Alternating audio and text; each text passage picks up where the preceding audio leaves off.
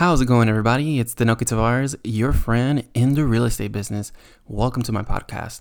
Today's topic is going to be about something new that I will be offering in my real estate services for my clients, and that is property management. I am excited.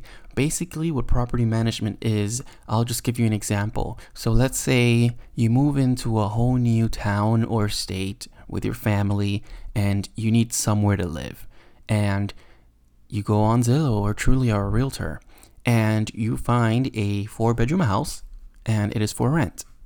Most of the time, it's not the actual owner that is taking care of, advertising the property and finding the tenant and application. It's a property manager. So basically, a property manager is in contact with the owner, the landlord, and they signed an agreement amongst each other. And the property manager is going to screen tenants. Sometimes they'll collect rent.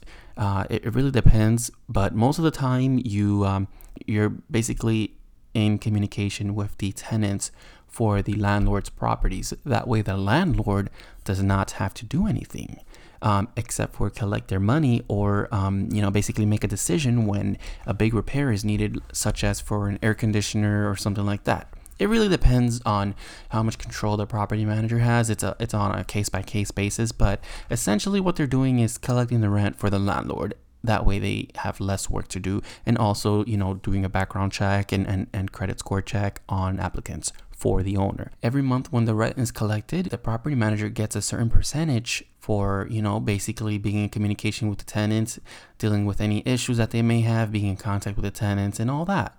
And also, handling the money and then also making sure that the money gets into the landlord's bank account. That's essentially what a property manager does. And also you do get paid when you do find a tenant for an empty property, or when you lease a property. There's also a fee. Sometimes it's 1 month's rent. It really depends.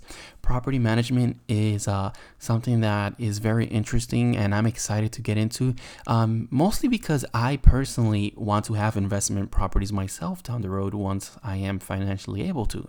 And why not do property management on the side? I can sell properties, but I can also do property management.